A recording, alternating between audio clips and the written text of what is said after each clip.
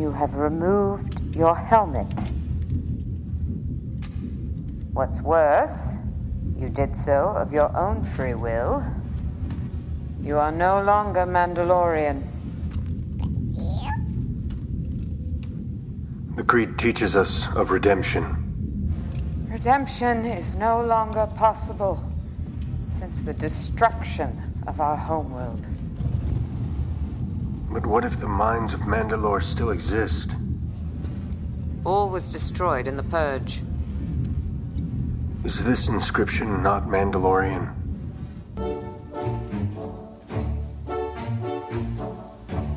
Welcome everyone from across the universe to the Wampa's Lair podcast. Star Wars is for everyone, so pull up a chair, get comfortable, and join the conversation with your hosts, Carl LeClaire and Jason Hunt, here in the Wampa's Lair.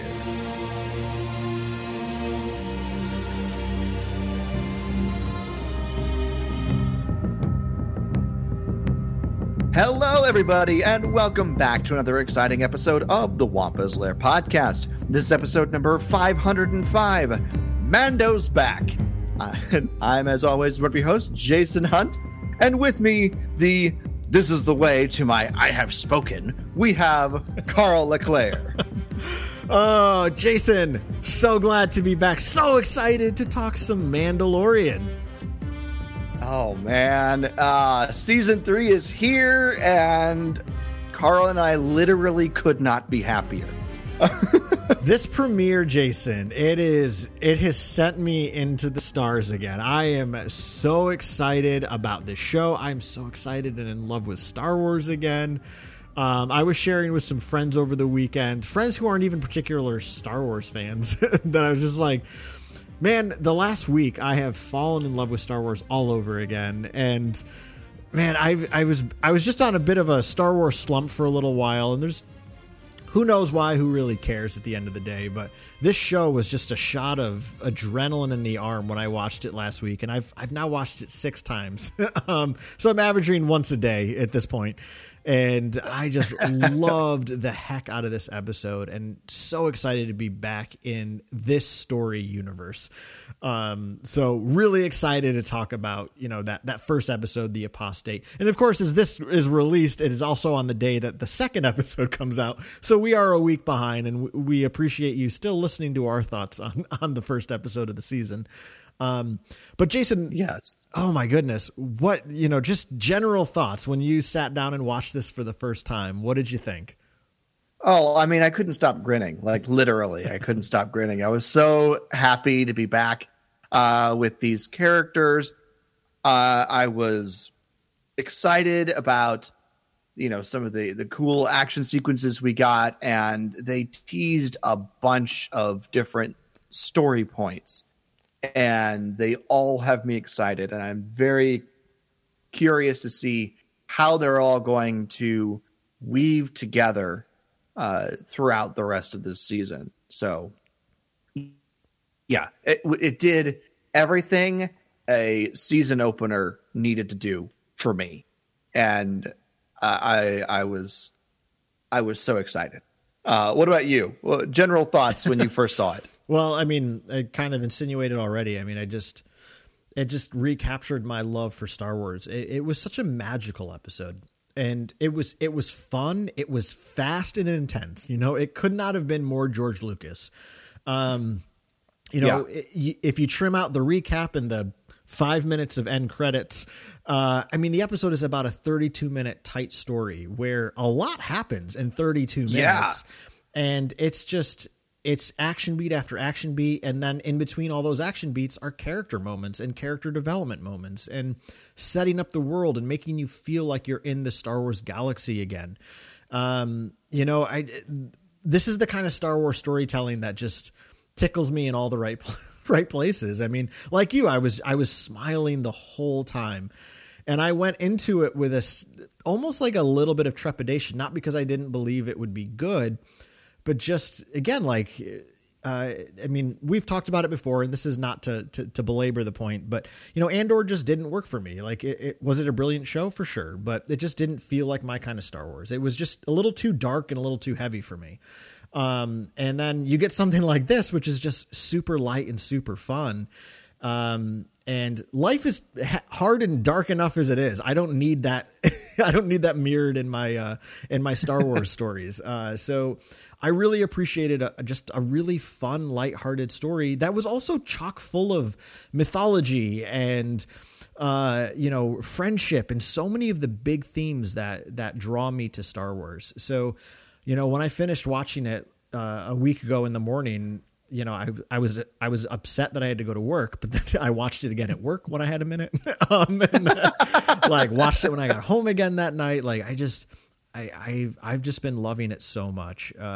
So yeah, I mean, in all honesty, Jason, I think, this might be my favorite season opener of all 3 seasons of Mandalorian. Like, I definitely prefer it to the Marshal, and that's not because I didn't like the Marshal, but I just thought this was more fun. And while the very first episode of Mandalorian certainly set this story up, so there's a specialness to that, but I don't think I've had this much fun with the first episode of a Star Wars show, and I don't know if I ever have. So, it was just absolutely brilliant and fun as heck to me. So, I love the heck out of it. Yeah, no, it's pretty darn good. I would say it's probably my favorite season premiere for Mandalorian as well. I did like the Marshal more than the opener for season 1. I did enjoy that. I loved the nostalgia and the Western aspects of all of it. And I thought, the Marshal is just such a great character, Cobb Vanth. Such a great character. And who knows where he'll show up next. We know he's Boba's got him in the back to tank, so we'll see. But who knows where he'll show up next, if it'll be here, if it'll be somewhere else. Who knows? But this was definitely a ton of fun. And I'm going to go ahead and just jump right into Please it. Do. One of the things that I loved from the get-go is how they did a double fake on me in the opening sequence. Yeah. They made me think, and I'm sure I'm not the only one, they made me think that we were watching a flashback of when Din was dedicating himself to the Children of the Watch, taking on the helmet for the first time and, making his vows to this order. And then, of course, the awesome monster fight with that basically a dinosaur crocodile on steroids was freaking amazing. And then Din flies in at the very end to rescue the day in his modified N1 starfighter, which is one of my favorite starfighters, possibly my favorite starfighter, period, in all of Star Wars, the N1 Naboo starfighter. So yeah, I was eating up everything about that opening sequence, and loved the fact that they got me so invested in it that I thought that, that teenage boy was Din Djarin,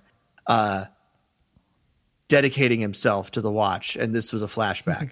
So I thought the exact same thing, Jason. And kind of appreciate it for the fake out. And I'm gonna compare it to something and shamelessly plug my new other podcast dedicated to the new Batman movie. In the very opening sequence of the new Batman film, we get what looks like a young Bruce Wayne, and they kind of fake us out and give us a similar origin story for like a different character. But it's not actually Bruce Wayne. And that was the same thing. Like when this episode opened, I'm like, oh, cool. Like we're getting the flashback to Din, putting the helmet on and swearing to the creed. When we saw the boy, his complexion was in such a way that I was like, I don't think that could be a young Pedro. Like he looks just like too much of like a European white kid. But I was like, but you never know. Like it could be. And then when we saw Paz Vizsla, I was like, I don't think this is a flashback. But all that to say, like, I'm sure it doesn't matter that it's not a flashback, right? Like, I'm sure it was something very similar to him. And for somebody like me, Jason, this opening scene is unbelievably cool. It's literally a baptism, right? It's him being, this is a sacrament of initiation. He is being welcomed into this Mandalorian group. And, you know, it's very Catholic. And I say that with like a small c. I don't mean like institutionally Roman Catholic. Catholic in the sense of this entire scene is something mixed with word and sacrament. You have these words that mean something. You're swearing this allegiance. The words matter. The words matter because they're a sense of belonging. And then there's also the sacrament. There's a physicality to this. It's not just words.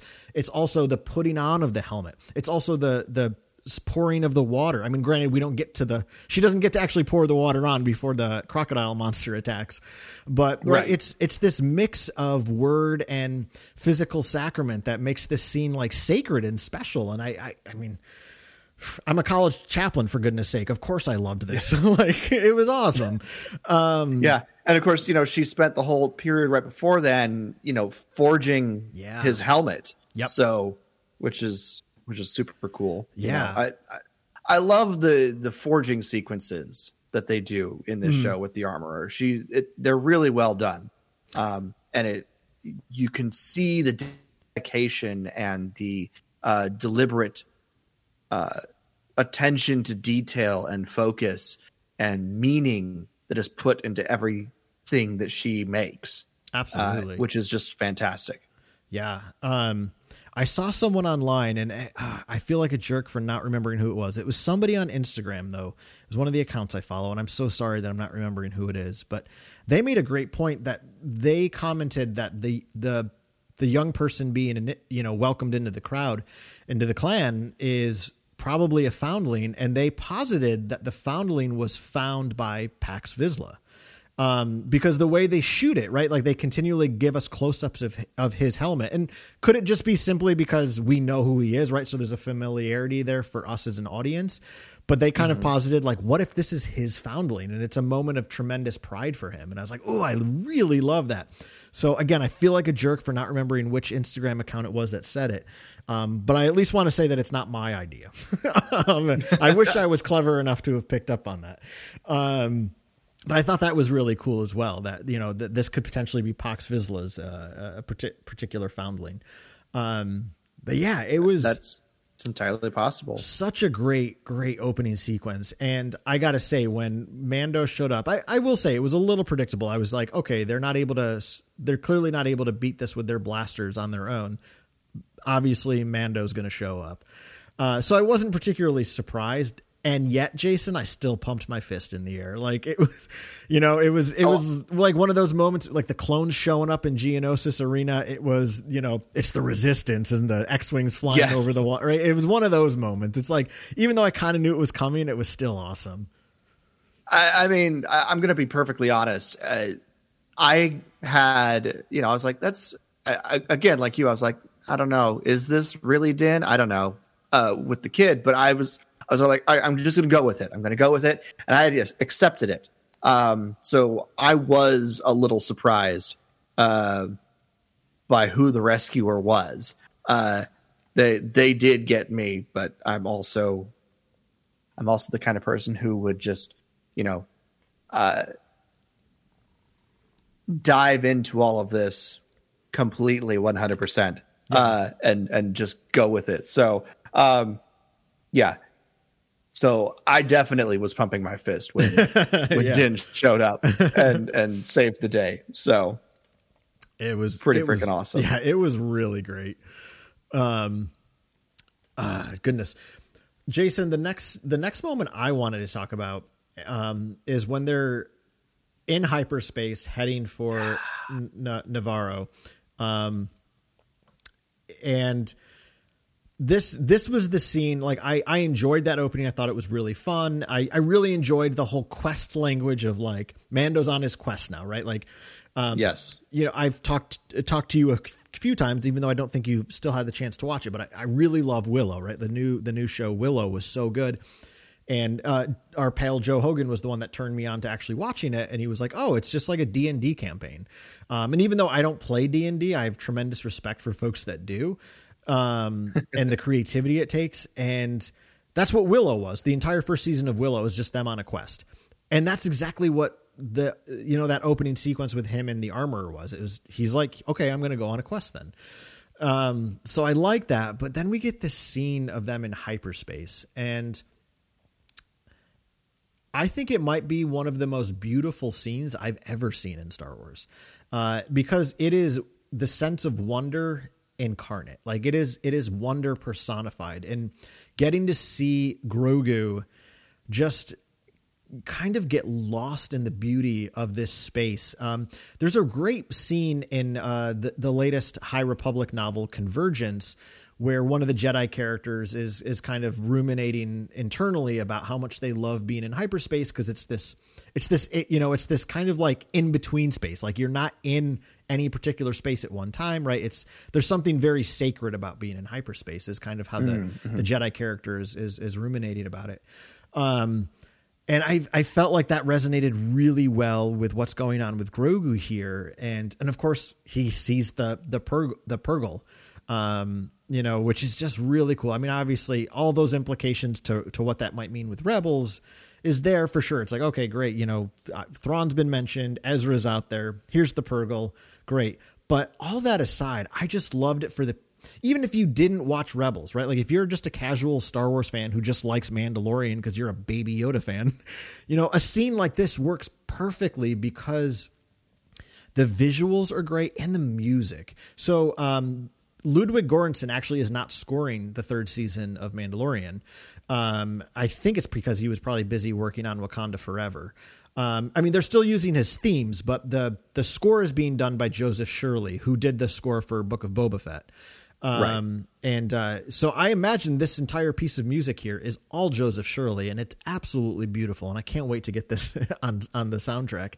Yes. But it's even the music. It's got these bells, and it's just this beautiful little musical motif that just fills me with tremendous wonder. And this is exactly what I'm looking for in Star Wars. Like, I want moments like this. I mean, as good as the Twin Sunset is, as good as Anakin saying, I want to be the first to see them all, this might be my favorite scene of wonder in all of Star Wars.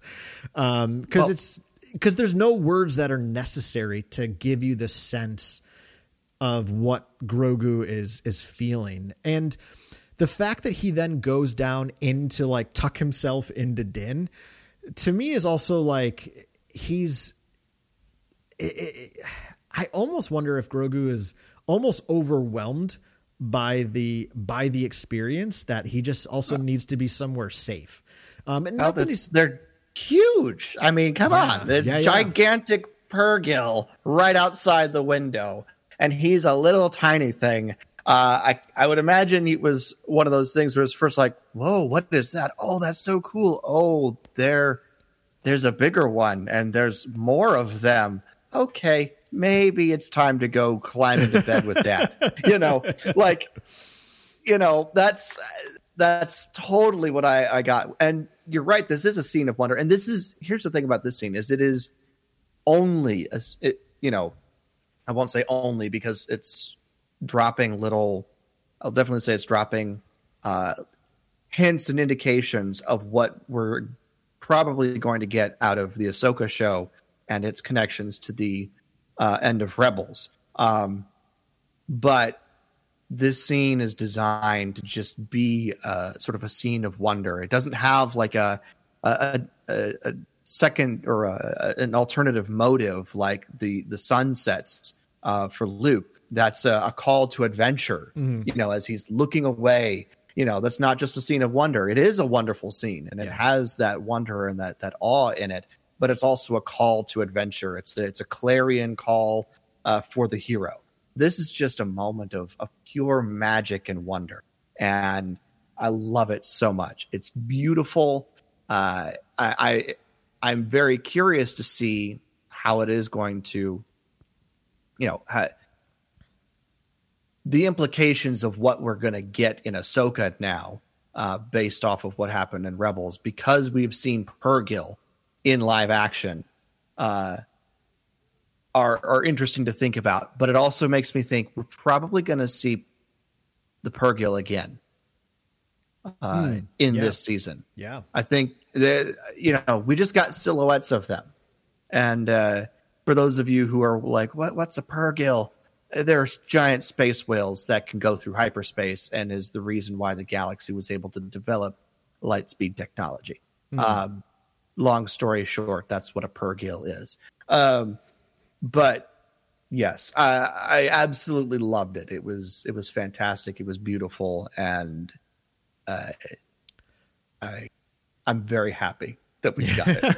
Yeah, just the closing shot of it, right? That's that very wide angled shot with the little N1 with these the Purrgil are so much bigger in the background, but it's goodness, like that's just that shot alone. I was like, that is beautiful, and it just felt very George Lucas. And I don't mean, I'm always cautious when I say things like that, because I don't mean this to be like things that don't look like George Lucas therefore aren't Star Wars, but it just really made me feel like I was in that galaxy far, far away. That's what I want from Star Wars. Like, I want to feel like I'm somewhere else. I want the visuals to sweep me away from the mundanity of my reality. Because that's part of what draws me to Star Wars. And this scene was exactly that. Yeah, absolutely. And it's one of those things where, there's not really much of a connection that you can make to our real world, other than, well, maybe you're a little ship on the sea and there's a pod of whales out there, but in the fog. It's actually a really that's a really cool kind comparison. of the only connection that you could make. And it's a connection that most people will never experience in their lived experience, right. Just in imagination or stories. So it is still sort of like a mythical, kind of far out there idea. And I love it. I love it so much. It's beautiful. So, yeah. So were you surprised with how nice Navarro looks now, especially in comparison to the previous seasons? Yeah.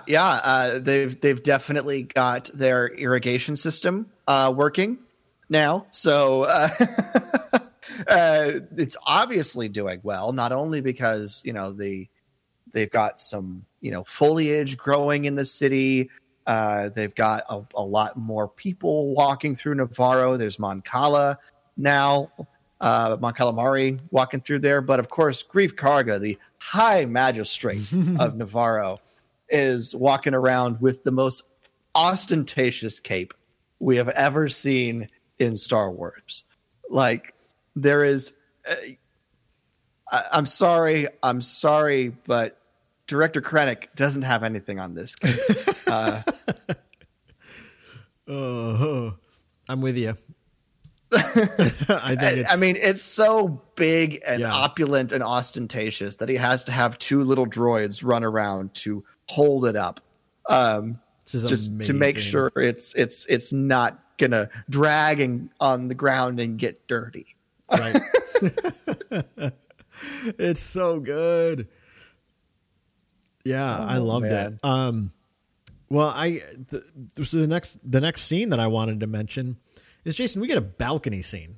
I mean, like this, you and your balcony scenes. This episode couldn't really get any better in my mind after the Purrgil scene, because I was like, oh my gosh, this is wonder incarnate. Like this episode's already amazing. And then we get a balcony scene. I was like, are you kidding me? And it's everything I want from balcony scenes. It's a moment where characters share parts of themselves. So this balcony scene is mostly about grief. It's about Greef Karga, not grief sadness. But yes, that is correct. Yeah, it sounded. So, yeah, you gotta be careful there. But I like that Greef Karga is telling Mando all about how well things are going on Navarro, what his kind of hopes and his dreams are for this planet, and all the aspirations he has for it. I mean, to me, the most perfect balcony scene, of course, is in Revenge of the Sith with Anakin and Padme. And that whole scene is right. It's these two characters dreaming about what their life is going to look like together when they have their children. And that's, to me, like what a good balcony scene is in Star Wars. It's about revealing something about who the character is and what their motivation is, what they're after. And this whole balcony scene is about Greef Karga explaining how he sees Navarro moving forward and how prosperous he sees it. And I think there's a surface level of easily just saying, yeah, Greef Karga just wants to be more and more wealthy, right? Like he's just looking to become even more opulent. But I think the deeper reality is he really cares about this place. I felt like Greef Karga felt a little bit similar to Lando in Empire Strikes Back, right? With how Lando genuinely cares about the people of Cloud City. When he gives them that warning, like I advise everyone to leave before more Imperial troops arrive. Greef Karga, it seems to have a very similar disposition with the folks of Navarro. Cause he even tells Mando, like, the people of Navarro have been really good. They've been really adamant about working for this. So I love this little balcony scene where Greef Karga just kind of lays out his plans and makes an offer to Mando, like saying, look at this beautiful world we're building. We'd love for you to, hang up the saddle and stay here with us. Right. It's a somewhat similar offer to what O'Mara offers in episode 4 of season 1, right? This right. Opportunity for Din to finally just settle down. And then unfortunately he has to tell Greef that he's kind of there on business. So I just love this scene so much. It's a character laying out their dreams and inviting another character to participate in those dreams. I love it so much. Yeah. I mean, Greef obviously is reveling and enjoying in the fact that he has prestige and wealth now. Like, there's no doubt about that.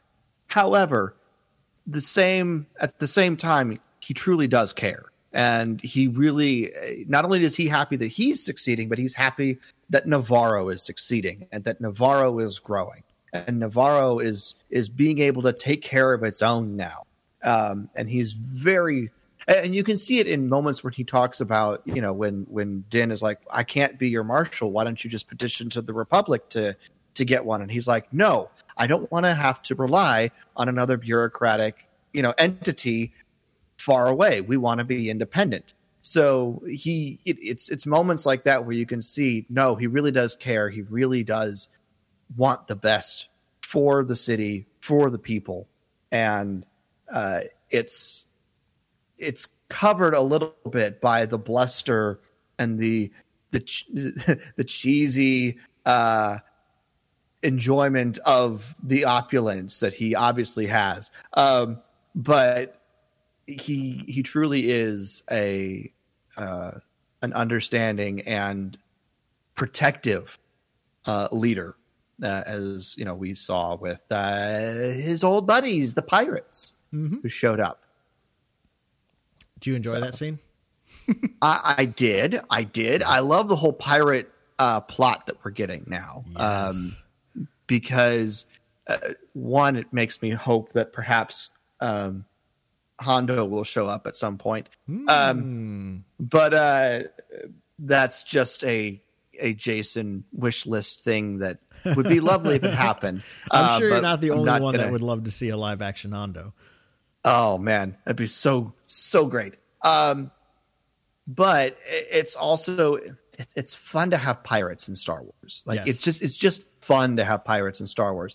And obviously, after what happens between the shootout in the city streets and then the dogfight in the asteroid field above the planet, the pirates are not just going to leave. They're going to be a problem in the future. And I'm very curious to see how that's going to happen. And I'm based on some of the shots that we've seen in some of the trailers and just the way the story looks like it's going, the pirates will probably try and take it out on Greef Karga and Navarro in order to get Mando to come back so they can deal with Mando. But yeah, I'm very happy that we got all the pirates and the story that we are dealing with there. It's nice to have space pirates. Yeah. In Star Wars. Yeah. You know, those pirates are awfully insolent, Jason. Yeah. Insolence. We are pirates. We don't even know what that means. I love you for getting it. Oh man.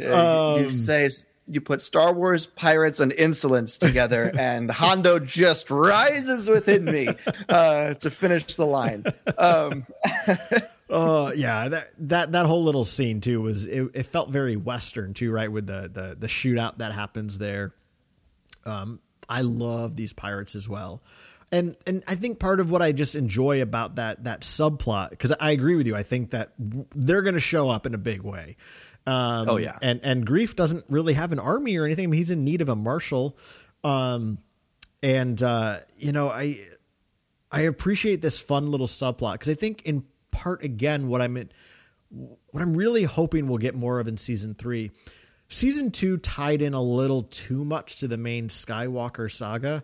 And I think part of the reason a lot of folks loved season 1 is it really felt like it was a standalone thing, right? It existed very much on its own. And I think what I anticipate to appreciate about this is, one of my favorite new Marvel movies is Spider-Man Homecoming. And I love at the end of the movie, right, that Peter Parker commits to just being the friendly neighborhood Spider-Man. He turns down the invitation to be an Avenger because he's just going to be on the streets helping the little guy, right? And I love stories like that kind of are just small stakes. We don't need everything to be galactic scales. And coming off of Andor and Kenobi, which both had pretty galactic scales tied into their plots, and I'm not belittling them for that, but it's nice to just have something a little bit smaller scale like this. I appreciate stories like this as often as we can get them. So yeah, I like you. I also appreciate the pirate plot, and I wanted to mention just the dogfight in space. It is one of the coolest dogfight scenes I've seen in Star Wars. It's just so darn fun.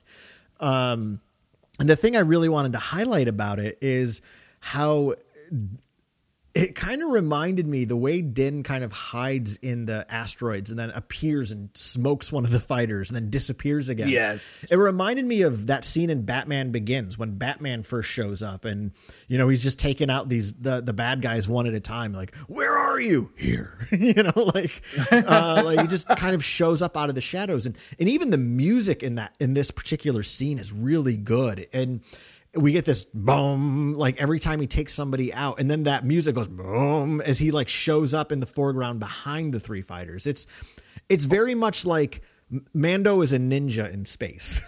You know, well, we've seen him do this before too in season 2 when he was on the prison ship, right? Or season 1, yeah, sorry, yeah, season 1 on the prison ship when he's taken out Bill Burr and the others. I'm sorry. I just watched these episodes. What's his name? It's Berg and Shion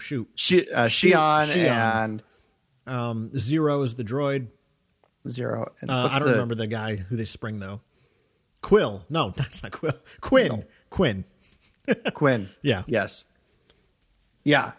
But yeah, all of them. So when he's making his way through the ship after he's, you know, gotten out of his cell and he's taken them out one by one, you know, that's very much like what he did in space this time. Yeah. And he had a super fast and nimble starfighter to do it in. Right. He could not have done that in the Razor Crest. Absolutely. Yeah. Such a great, and then, oh my gosh, what is the pirate captain's name? I keep forgetting. Oh, hold on. I've stuff pulled up. He looks like Pizza the Hut, which is awesome, and Swamp Thing, and also the one villain in Pirates of the Caribbean. I've heard as well. Gorian Shard. What's his face with the tentacles in Pirates of the Caribbean? I've never actually seen that one. I know who the character is, but I've never seen that movie, so I wouldn't know. But I'll say this: what that all the pirates, and especially what's his name again? Gosh, I'm so bad at remembering. Gorian Shard. He reminded me so much of the main villain from Ewoks Battle for Endor. There's just something really campy and cheesy about him. And that was the thing too, like, rewind for a second to that adorable scene with the Anzellans, like silly Star Wars. I love silly Star Wars. And that pirate captain, like, he looks cool. Like, I love the outfit design. I love that he's a different looking kind of alien. I mean, it's almost a bit silly and goofy, but it's also like, yeah, that's Star Wars though too. Like, Star Wars is silly and goofy. And I just loved it so much. Yeah, absolutely. No, it was, it's really great. The show is, Mandalorian knows what it is. The show knows what it is, and it's comfortable with what it is enough to the fact where it doesn't have to take itself super seriously anymore. Yep. And it's allowing itself to, the creators are allowing themselves to just have fun with the show now and with the characters, and let the characters have fun with the show now. So yeah, I'm super happy with what we got, and the level of adventure, excitement, and silly campiness that we got in this episode was just absolutely fantastic. Absolutely. However, one of the final things I wanted to bring up about all of it was the last bit, which is not campy or silly whatsoever. When Din goes and finds Bo-Katan. And that was obviously, this is his big focus, is to be able to get to Mandalore so he can do the whole redemption, bathe in the waters under the mines, and have this baptismal redemption so he can rejoin his clan. And Bo-Katan is really pissed at Din. She's bitter, she's angry, and she's holding a grudge. And I don't know. She's so angry and bitter. I don't know what her move is going to be moving forward. Because I would be shocked if this is all we get from her in the show. Like, she's got to come back. I just don't know if we're going to get to a point where Din is able to convince her to come along with him, or if she's going to go after Din in order to get the saber, the dark saber. She's on the edge of a knife there, and I don't know which way she's going to end up falling off, because I could see both happening. And that's the exciting thing about all of this. And obviously, I'm very curious to see what's going to happen on Mandalore and his whole journey there. But Bo-Katan has got my curiosity piqued. Like, she's a wild card, and I don't know what to expect with her, and that makes me excited. Because, like I said, I literally could see her going either way in this situation, and perhaps both. Maybe she'll join him, go to Mandalore, and then still try to take him out to get the darksaber. Like, I could see all of it happening, and that I can't say I'm necessarily surprised to see her mental state at this point, but I also, for whatever reason, didn't necessarily expect it to be this. I don't know if abrasive is the word to use towards Din, but yeah. Yeah, I wrote in my notes, I just wrote it, broken bow. Yeah. Because that's really what I see, is just a very depressed, despairing character when he rolls up in there. And a couple of things that I think are worth noting is just, I mean, again, her overall disposition of, she's just kind of given up. And I think that really surprises Din. And this is part of what makes me love Din so much. I think Mandalorian as a character is one of my favorite Star Wars characters, is because he doesn't really give up. There's almost a naive optimism to him without it being like over the top. Like he's not young Anakin in episode 1 optimistic. But I think he's really taken aback by the fact that Bo has just given up. He's like, so you've walked away from your plans to retake Mandalore. Like he's almost surprised and I think disappointed. And what's funny to me is when she's like, you still have the Darksaber? I do. Just go wave it around. They'll follow you. The way she says it to me, I almost read it as she's just like, this is such stupid superstition. Like I've done so much for my planet to try to rebuild it, but because I don't have this one stupid thing, they wouldn't follow me. Right. Like I think she almost, I think like in the finale of, season 2 of Mandalorian, like I think she's really committed to getting that Darksaber. She really wants to confront Gideon, win it from him so that she can go back. I think it's less because she has a tremendously high respect for the sanctity of the Darksaber and more of just understanding that this is what it's going to take to be the symbol that people need on Mandalore. So I'm going to do it. But when that's taken away from her, I think we don't know exactly what it looked like when she went back there, but she paints it out like everybody just kind of melted away. And it's like, I think for her, she probably went back thinking, all right, I don't have the Darksaber, but still like I love my planet. I love Mandalore. I want to commit to it getting better again.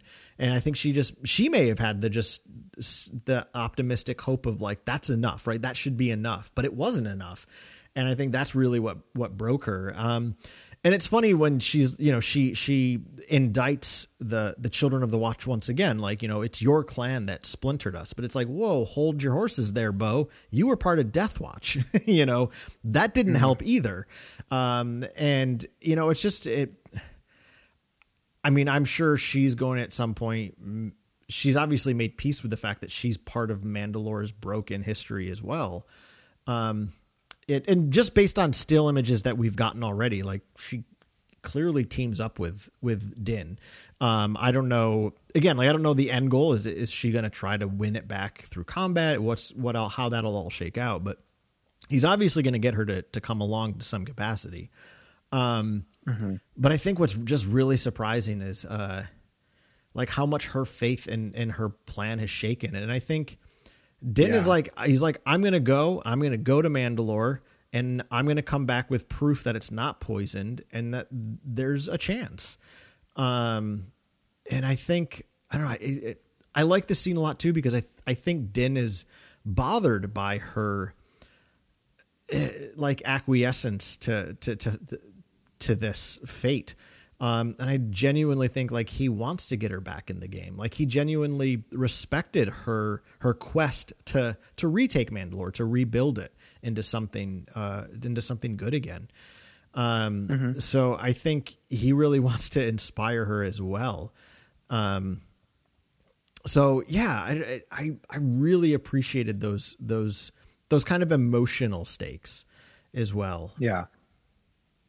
And it's going to be very interesting moving forward because obviously, Din is going to go to Mandalore with the intent of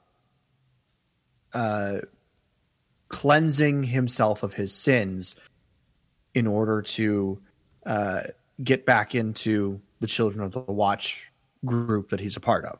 However, he's having to work with other Mandalorians who are outside of that cult, that group that he's familiar with. And he's already worked with Bo, and he knows what an impressive, leader and fighter she is. So it's going to be very interesting to see what his response to all of it will be once he gets to Mandalore, everything he has to do to get to the point of taking this redemptive step, this physical redemptive step in the waters underneath the mines, and then what that will mean on the other side of it. who's going to help him get there? Well, it's not going to be the armorer and Paz Vizsla, that's for sure. Mm-hmm. They don't want anything to do with him until he's, cleansed himself. But if Bo-Katan is the one who helps him get there, that's going to put a lot on his mind about who he is moving forward. And I think that's a big question to kind of look forward to see how it plays out and what the end result of all of this will be. Yeah. Yeah. Gosh, I think that's the thing that intrigues me most about the season is Din having to come to terms with what it means for him to be a Mandalorian. Because like you said, I mean, Bo-Katan and the Armorer kind of represent two different paths. And I want to know more about the Children of the Watch. I want to know, what is the creed? Where did it come from? I want to know more of their history. We know quite a bit of Bo's, but I want to know more about the Armorers. Cause I think I was talking to a friend about this over the weekend. I think it's easy to just be like, oh, the Armorer sucks and the Children of the Watch suck. They're just a bunch of fanatics. But what if they're not? What if they're not? You know who else are in fanatics from an outside perspective? Jedi, swearing off family and living like in an isolated way, away from the galaxy and, refusing any form of attachment. Like the Jedi are equally fanatical if you really think about it. So are the Children of the Watch just trying to maintain some sort of purity? Because, I mean, are they just a reaction group to the fact that Mandalore has splintered for several years now? It's fallen apart from Death Watch's influence. And then you had, Darth Maul show up and, all these horrible things that just fractured this planet. Perhaps the Children of the Watch are just trying to recapture something that they feel was lost. And the whole helmet thing could just be a way of trying to say that, like, who you were before, right? Because the Children of the Watch, I think what I find most fascinating about this movement is that they are the foundlings, right? It's all about foundlings. It's about people, I just finished rewatching season 1 of Mandalorian yesterday. I hadn't watched it in a while, but I love that at the end when, it's stated in the finale, like Mandalorian isn't a race, it's a creed, right? That was the first time we'd ever heard that. And it's this whole idea that it's not about your blood that makes you a Mandalorian. It's about this commitment to a creed, to this way of being, and this way of, walking through life. And we even get that little bit when he's with Grogu, like being a Mandalorian isn't just about knowing how to fight, it's about how to navigate the galaxy. That's why I love that phrase. This is the way, right? Like, this is the way. It's almost a religious statement, right? So I just bring that up because, again, I don't know. Maybe they are just terrible fanatics and they aren't the right thing. We don't know enough about them yet to say that. But I think as I was thinking more and more about it, like, he really wants back in. And I think we're doing a disservice to Din as a character by just assuming, oh, he just wants to go back to this toxic place. Well, we don't know that it's toxic. All we know of his history is that Din, his story began in trauma, like almost every Star Wars heroes does. And he's rescued by this group that he feels cared for him. Like, he tells Omera in episode 4, I was happy. They took me in, raised me, cared for me, right? Like, this is his family. And do they have some maybe peculiar rituals? Yeah. So do the Jedi. So, and I like the Jedi.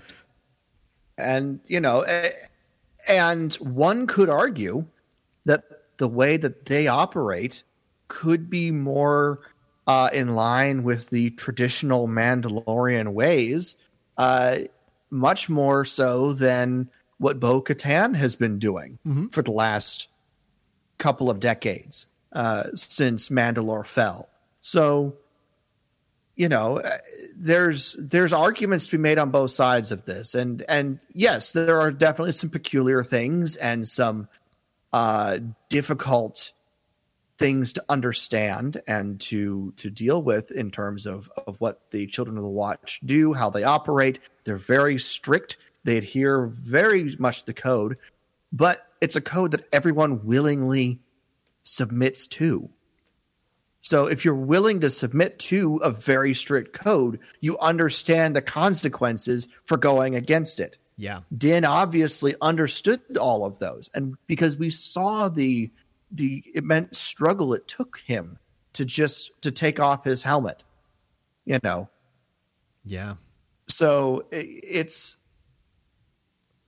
while yes, it's a strict code, it's a very insular group, he knew that. And he accepted that. And so he knows what happens if you do something that doesn't follow the code. He's very knowledgeable of it. He talks about it all the time. What happens if you don't follow it, and why he reacted so almost viscerally when Bo-Katan showed up the first time, and she and her fellow Mandalorians just took off their helmets willy-nilly. Like, he nearly barfed in his helmet.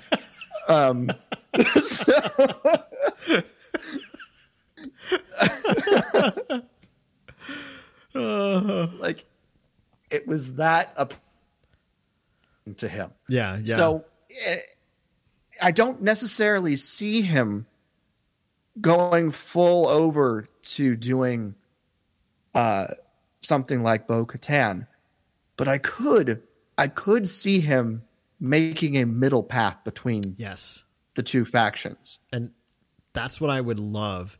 And yeah, oh my gosh.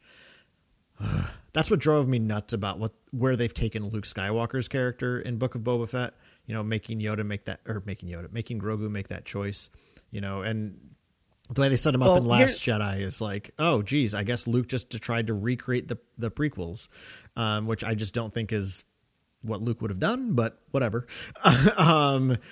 But yeah, that's what I'm really hoping for Din as well, is that he kind of goes this middle route, that it's somewhere in between Bo and the Armorer. No, here's the thing. I've heard this argument against Luke and how people are mad at Luke for making Grogu make the decision in Book of Boba Fett.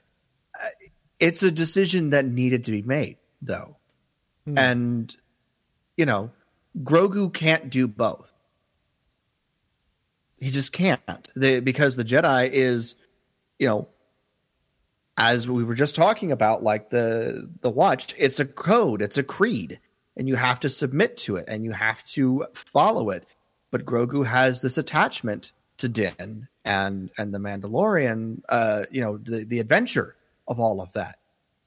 So Grogu has to make the choice. Is he willing to sacrifice all of that in order to pursue the objective of becoming a Jedi? If he does, fantastic. That's wonderful. If he doesn't, then he needs to go back, because he can't have both. And the sooner he makes the decision, the better it's going to be for him. Luke made Grogu make a hard decision. Yes. But he did it out of love and out of caring and out of wanting the best for Grogu. And he presented the options. He didn't weigh it. He didn't put his hand on the scale on either side. He was like, here are your options. You have to choose one. I can't choose for you. It's one or the other. These are two different lives that you can lead, but you can't have both of them. You have to make the decision. So I don't get I personally don't get the disgruntlement towards Luke that I know has been out online. Because in the long run, much better for Grogu to have made that, to have gone through that moment of difficulty and, to make a hard decision now, than have to, then start training as a Jedi, for a couple of years, realize his heart's not in it, he's not wanting to do this, and then try to find Din, and then maybe find out that Din is dead, or his life is completely different now, and then he has neither.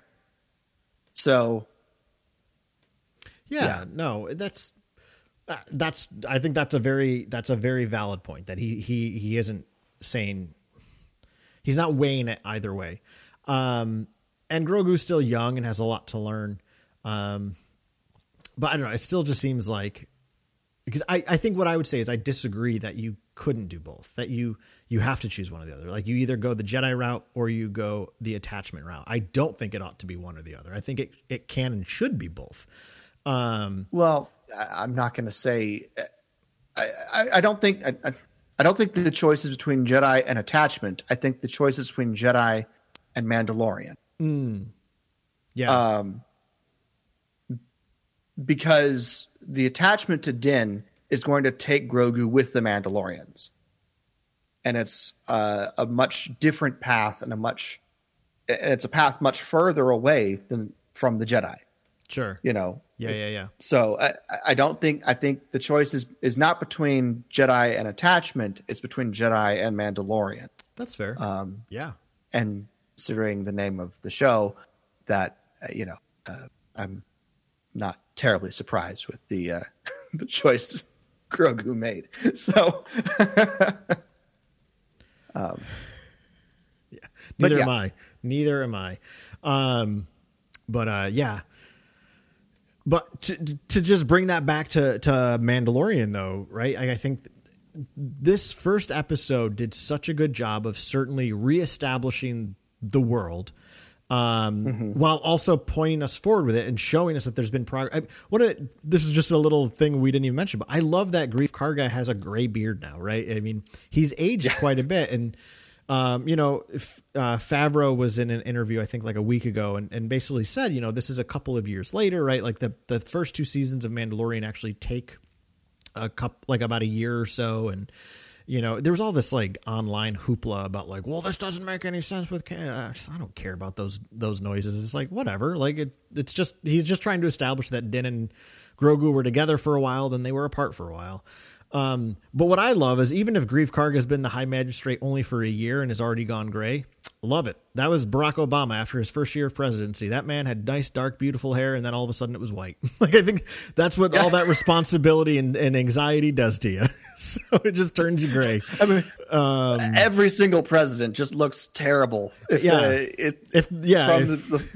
time they go into office, the first time they're all happy and chipper, it's like, we're going to do something. And then they come out the other side, it's like, that was a lot of again. That's so hard. Yeah, exactly. Right. But I just I love that little caveat though of like, and it's not that he looks significantly older, but it's just there's a sign of he's really investing himself in this project, and it's aging him a bit, which I think is just a really great thing. So this episode, again, like it establishes the world we're in. It's moved the world forward a little bit, and then everything is like, we have all these little quests. Like the main quest is, of course, Din's desire to get back into, the Children of the Watch and to go to those waters and cleanse himself for redemption.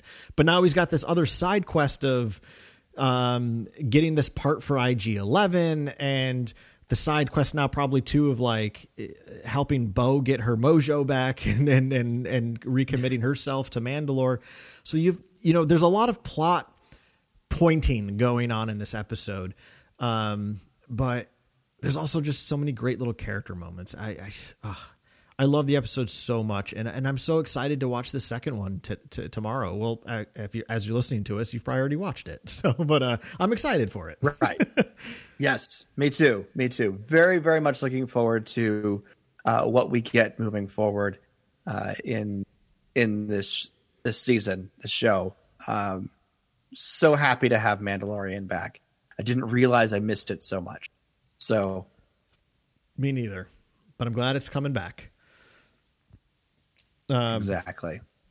All right. So, Jason, before we go, just want to let folks know we're actually going to be back next week with a really fun special episode. We got a couple of good friends of ours who are going to be Star Wars. They will have exclusive Star Wars art prints in Celebration this coming April over there in London. So we're going to be joined by our pal Joe Hogan and Chris D, who both have some incredible prints that are going to be available at Celebration. And I'm really excited to have them on next week to talk about their prints and just have like a general fun Star Wars conversation about what's inspiring us in Star Wars lately. So hopefully you'll come back again next week to join us for that conversation. Absolutely. And then don't worry, folks. We know it's Mando March. We'll get another Mando-centric episode out before the end of the month. So look out for more Mandalorian goodness coming from the Wampa's Lair near you. But on that note, Carl, if people want to weigh in on their thoughts about the opening episode of Mandalorian Season 3 or anything, any other theories they have about Season 3 of Mandalorian, where can people get in touch with us? We are on Instagram at The Wampa's Lair. You can also follow us on Twitter at Wampa's Lair. You can always email us at wampaslairpodcast@gmail.com. Excellent. And anything else before we close out this episode, Carl? This is the way. I have spoken. All right. Thank you, everyone, so much for listening to this episode of the Wampa's Lair podcast. Been episode number 505. Mando's back. For Carl, I'm Jason, and we'll see you next time here in the Wampa's Lair.